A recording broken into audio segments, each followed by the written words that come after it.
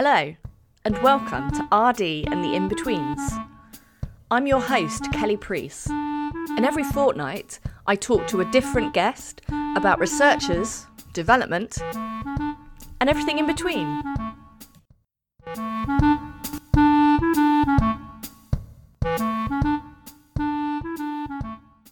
Hi everyone, and welcome to this week's episode. It's Kelly here, and I'm delighted today to be joined by my colleague, Dr. Caitlin Kite, who is an academic developer and science communication expert.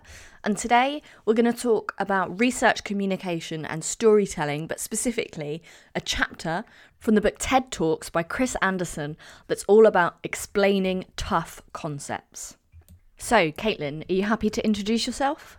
I am Dr. Caitlin Kite from the academic development team, and I am someone who has been involved with communication and education for pretty much my whole life. So I have been in the area of science communication. Perhaps most recently, I've written books and magazine articles and done public speaking. So I have a general interest in communicating to non-academic audiences. So, to start off with, Caitlin and I are going to give our key takeaways or our key summaries of the extract, which was the chapter on explanation, and what we think are the really important things to take forward as a researcher. So, I'll start us off. So, for me, even though the chapter is called explanation, it's really about storytelling, and storytelling is one of those things that I talk about all the time in relation to every form of research communication, whether it's tweeting about your research or blogging or podcasting or writing up a thesis chapter or giving a conference presentation. It's all about storytelling, because when we're communicating our research, we are constructing it for an audience in some shape or form. For me, one of the things that I was thinking about, I was having a bit of a flashback, where there's quite a lot of discussion about the very clever techniques that people employed and how they had done something in order to leave the audience thinking a thing or wondering a thing, and then how that was brought to a close or built upon. And I was thinking about how when I studied English quite extensively. So my mom was an English teacher, and for a long time I thought I was going to also go into literature. So I did a lot of English study. And when you're doing literary analysis and interpretation, I think you become convinced that what you are seeing, the patterns that you're finding, are things that the author deliberately put in place. And there's some really deep meaning and some metaphor, and oh, isn't that clever? And then actually you find out later on that the person never intended that. And we do, in fact, have authors that are still living who said, nope, that is not what I meant in that place. And I think that we do that with a lot of stuff. We find our own meanings in lots of things. And so when I was listening to all the descriptions of the very clever stuff that these speakers were doing, I thought, how much of that is really intentional? How deliberate are all of these decisions? And I do think that often when you are preparing communication, that there are some deliberate choices, and there always should be deliberate choices. But I also think that a lot of people have a sort of an intuition. And I have a friend who works in the press and in public relations. And he often talks about how everyone is good at storytelling because we do it when we're kids. We grow up telling stories, and we often stop doing it as we get older. But actually, we do all have this kind of latent, untapped potential, even if we aren't using it. And so perhaps some of the time we get in our own way, and actually we just need to kind of let go and let those creative juices flow. And I certainly find that I do this when I'm writing. Often I think I'm going to start off with a certain goal, here's my certain structure, and then something else entirely comes out, and I actually really like that.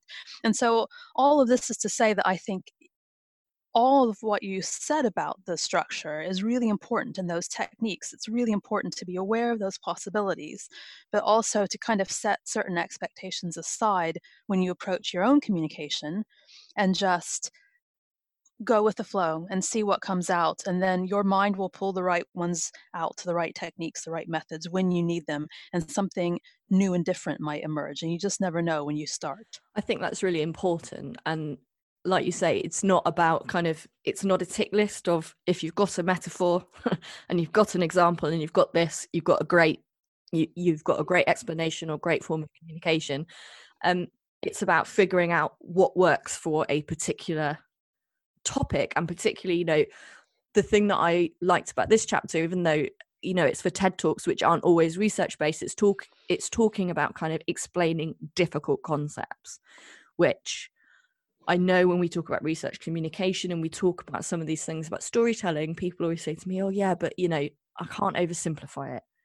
And it's not about oversimplification. It's about actually that fundamental thing, which is in the chapter. And I've been listening as an audiobook to Will Storr's The Science of Storytelling. And it really emphasizes what you're saying, that actually storytelling is such a fundamental part of the way we've developed and evolved as human beings. It's a very particular part or capability of our brains. And we do it in all aspects of our life, but we don't necessarily think that that's what we're doing. Well, and I think that links to another element that really stood out for me. And I forget exactly how it was phrased in the passage that you read, but it reminded me of a similar sentiment that I saw at some point online. It's one of those things where you come across it on Twitter or something and you save it because you think, oh, that's a really good point. And this person was basically saying that the whole point of going out and giving a public lecture, let's say, a lot of people who do that, there is a bit of an ego trip involved, and they want to make sure that when they're standing up there in front of everyone, that they sound smart and that they look smart and that they do a good job so they can walk away feeling like, yeah, everyone admires me now. And actually, what's more important, and I think teachers do this as well, like it's inevitable that you do it's hard to shut out your ego if for no other reason than you just don't want to make a fool of yourself. But what you really want to be up there doing is completely not thinking about yourself, and in fact thinking in the opposite, thinking of the audience and trying to get the audience to walk away thinking, man, I am brilliant. And the whole thing is that you can stand up there and say super fancy words that nobody gets, or you can find a really clever way of saying something that everyone understands, but that understanding is something that like opens up the universe to people, and suddenly they see all these connections and it changes the way they perceive life and they feel amazing. And I think that when you walk out of there feeling amazing because you've had a mental connection, you are at the same time feeling extremely grateful to the person that helped you get that. And so I think that inevitably the one will kind of allow the other to follow. But it really is about helping other people to make those connections rather than trying to elevate yourself in some fashion. Yeah, I agree. And I think when I talk about academic writing and, when I teach about literature reviews and reading, and we have these kind of very honest conversations of actually reading academic work can be really tough sometimes, because there was certainly this historical tradition where we articulate ourselves in the most complicated way possible, using as much jargon as possible to look as clever as possible. And thankfully, we are sort of slowly shifting away from that and writing in a way that's more accessible to everybody. Because the reality is, actually, even if we are schooled in that discipline, we can read journal articles in it and still not understand, or have to read a paragraph several times to really understand what it means. And it's just not good communication. We're not, like you say, that's about our ego and about making ourselves sound clever rather than actually communicating and actually promoting understanding in others. And you're not going to have any impact with your research unless you're doing that. Absolutely. And I think that I think that some of that ties in with the broad category of rhetorical techniques. So these things that you mentioned already, for example, the use of metaphors. I think some people think that they're going to cheapen something if they do have to liken A to B rather than talking about A directly, and it's that kind of dumbing down that you mentioned earlier. But actually, I think that there's something really satisfying in learning a variety of rhetorical techniques and having that little bank of things in your brain and then figuring out just the right one. Is it that I'm going to start off this talk by asking a question? Is it that I'm going to start off by telling people that they don't know anything, and I'm going to tell them everything now, and like, up in their expectations, and all those things that you mentioned in the passage, where it was about kind of leaving people on a cliffhanger, or confusing them deliberately so that you get everything back up. So it's all those little things. I don't think we're really taught that so much in school anymore. And we used to be taught rhetoric in the classroom, and that doesn't really happen. And so those are things where you do have to undertake that kind of literary analysis that I mentioned earlier. You do have to deliberately look for those things and find them, and then you have to think, when are these going to be applicable? When are they going to help? And then you have to not be afraid of using them, because in a sense, I think some people think, well, it's a bit manipulative. It's like showmanship.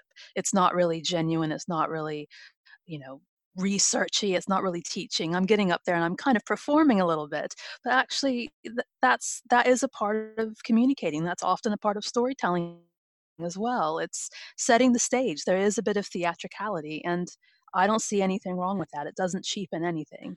And at the end of the day, if people are therefore understanding. Well, I was just going to say that I think when we talk about stories, often people feel uncomfortable with the word story, right? It sounds like fiction. It sounds like it's not the truth. But really, when we're talking about stories, we're talking about narratives. And the word narrative just indicates that there's a temporal progression here. There are things that are happening in a certain order. And really, if there are all sorts of things that we've been doing with narrative over time. You mentioned Will Storr's book, The Science of Storytelling. There's another one that I'd recommend called The Storytelling Animal, which is by Jonathan Gottschall. And books like that talk a lot about how our brains perceive and store information in narrative form for obvious evolutionary reasons. We need to know what prompted the lion to jump out of the bush at us so that we cannot do that again, or whatever the situation was. So these are things that we pay attention to. We remember them really well. And so for thousands of years, that's how we learned. We told stories. And if you think about things like fables and myths, we had these stories that were specifically designed to add a whole lot of information together and tie it up in little packets so that we could keep all of our human knowledge, the sum total of everything we knew as a culture, in our brains. And that is a really important thing to do. Obviously, you need to pass that information on. And really, these fables and myths and these memorable stories. These are things that are fundamentally really important in all of the tasks that we do. And I think it's all about relating various lessons to our own lives and to who we are as people, to what we want to achieve, to how we can do that, either working alone or as a community. And so something suddenly that starts off sounding like entertainment becomes kind of essentially basic and a baseline, really foundational part of just being a person and being alive in society. And I think that that's part of the thing that does help connect all of our research to our everyday lives, is that actually there are lessons to be drawn out of every single thing, and we can use those lessons in unexpected ways. And we've been doing that for thousands of years. And to me, that feels really exciting. Like you're actually a part of the kind of human continuum if you engage in this exchange of knowledge in this way. Exactly. And I mean, I think, like you say about, there's almost a sort of a looking down on a sense of performativity and showmanship in it. And this notion of entertainment, but actually, let's look at our modern world and let's look at how we learn through entertainment. I mean, how many people watch Blue Planet? How many people have changed their habits and the amount of plastic they use as a result of Blue Planet, which some of our researchers at Exeter were involved in? I remember seeing a really interesting article once about the Sunday night drama Call the Midwife, where they had an episode about female genital mutilation.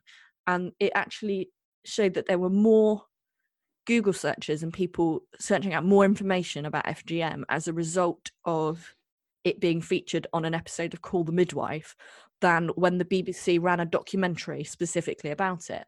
And it was a really interesting thing that said, actually, it's the important thing here was the medium through which the message got through. And the medium was, Sunday night entertainment, essentially.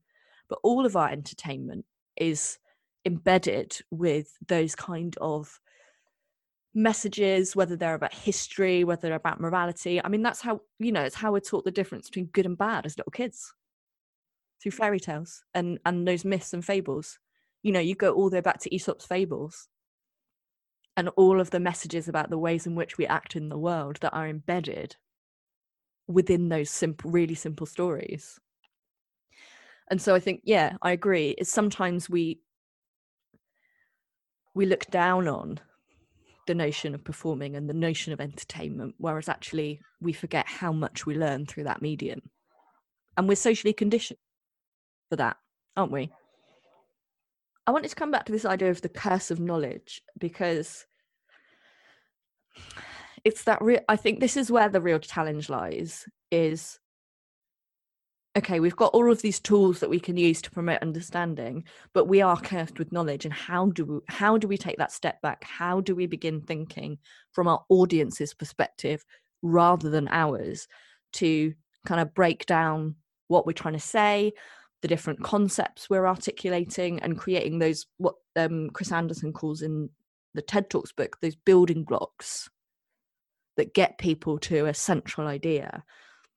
And for me, in my own experience, that really is where the challenge lies, because once I can take a step back from that and I know what I need to say, we have these range of tools that can be adopted to say it. But how do you get past that curse of knowledge? Whenever you got to that point in the passage, my immediate reaction was, oh, well, I don't have this problem. I'm actually really good at this. And as soon as I had that thought, I thought, wow, but am I? Like, what if I'm just, I've just convinced myself? And that's exactly what everyone does, right? They convince themselves that they already know what they're doing. But what it made me think of was an element that I recently added to a communications workshop that I run, where I was trying to get people to think about the different sorts of audiences that they talk to, and how just kind of intuitively they often, I think most people do to some extent, they will often start adapting how they're describing their research as they're talking to these different audiences. So my research was, as a scientist, which is what I used for my example in the workshop, it was really interdisciplinary. Yeah.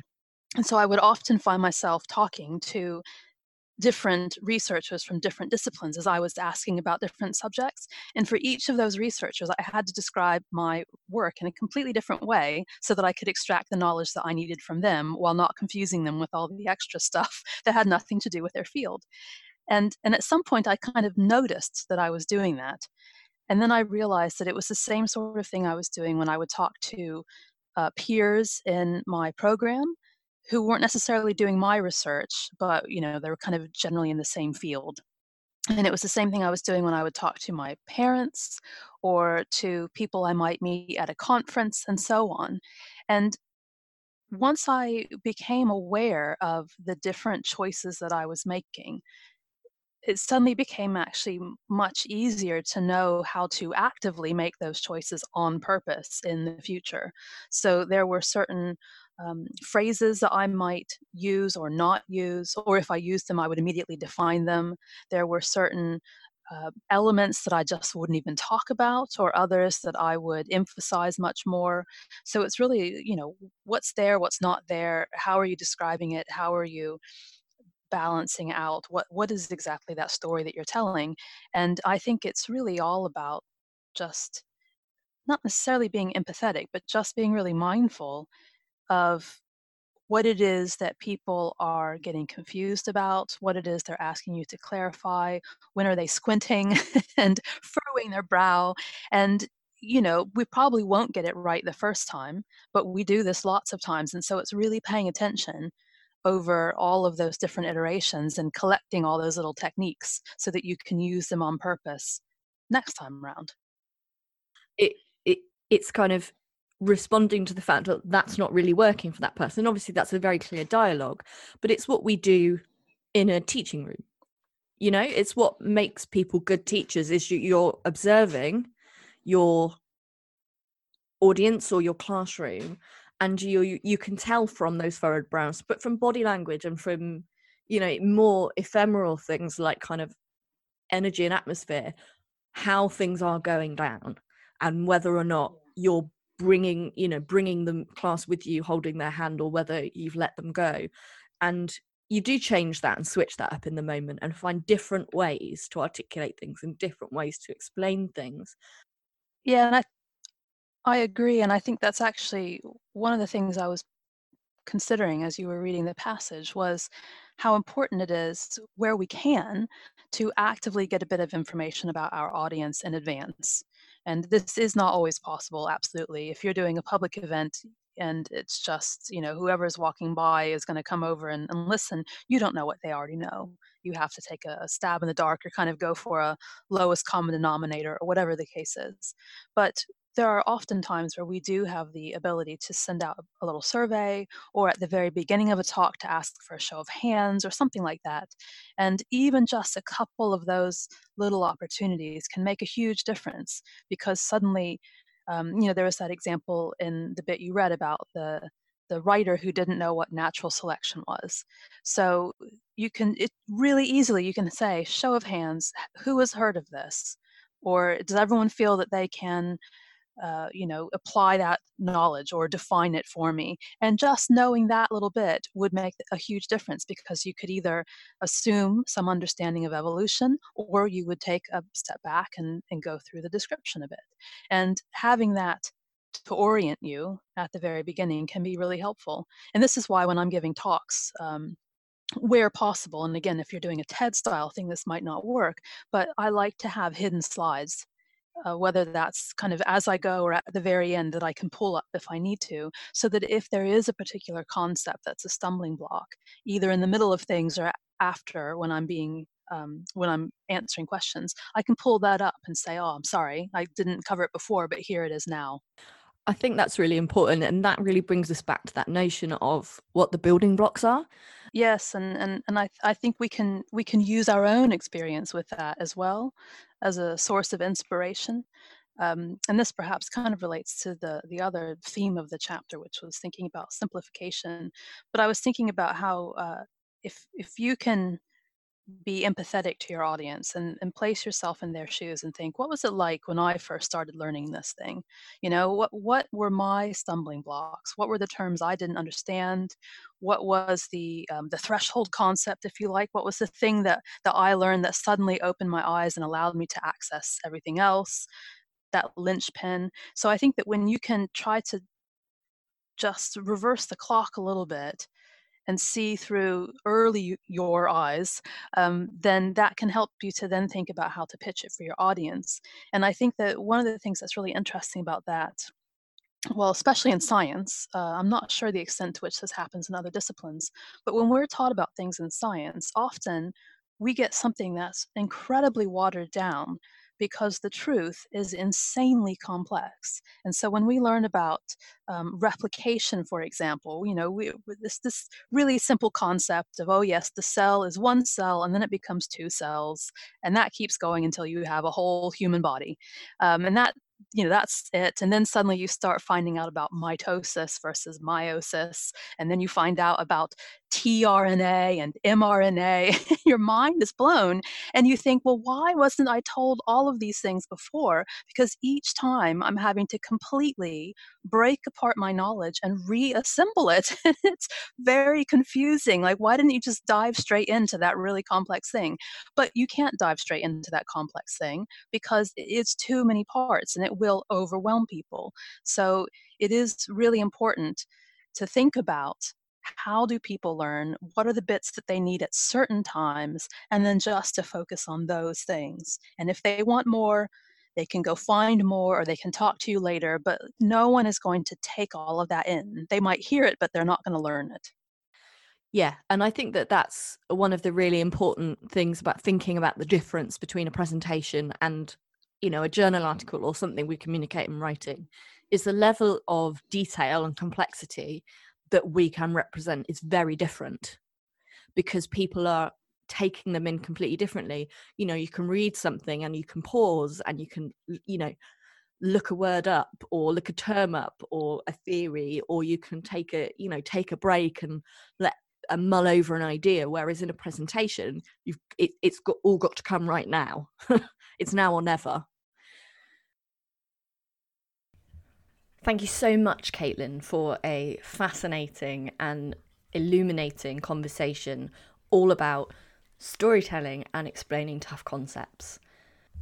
I'm going to put links in the show notes to all the resources Caitlin and I shared in this episode, as well as where you can find Caitlin online. And that's it for this episode.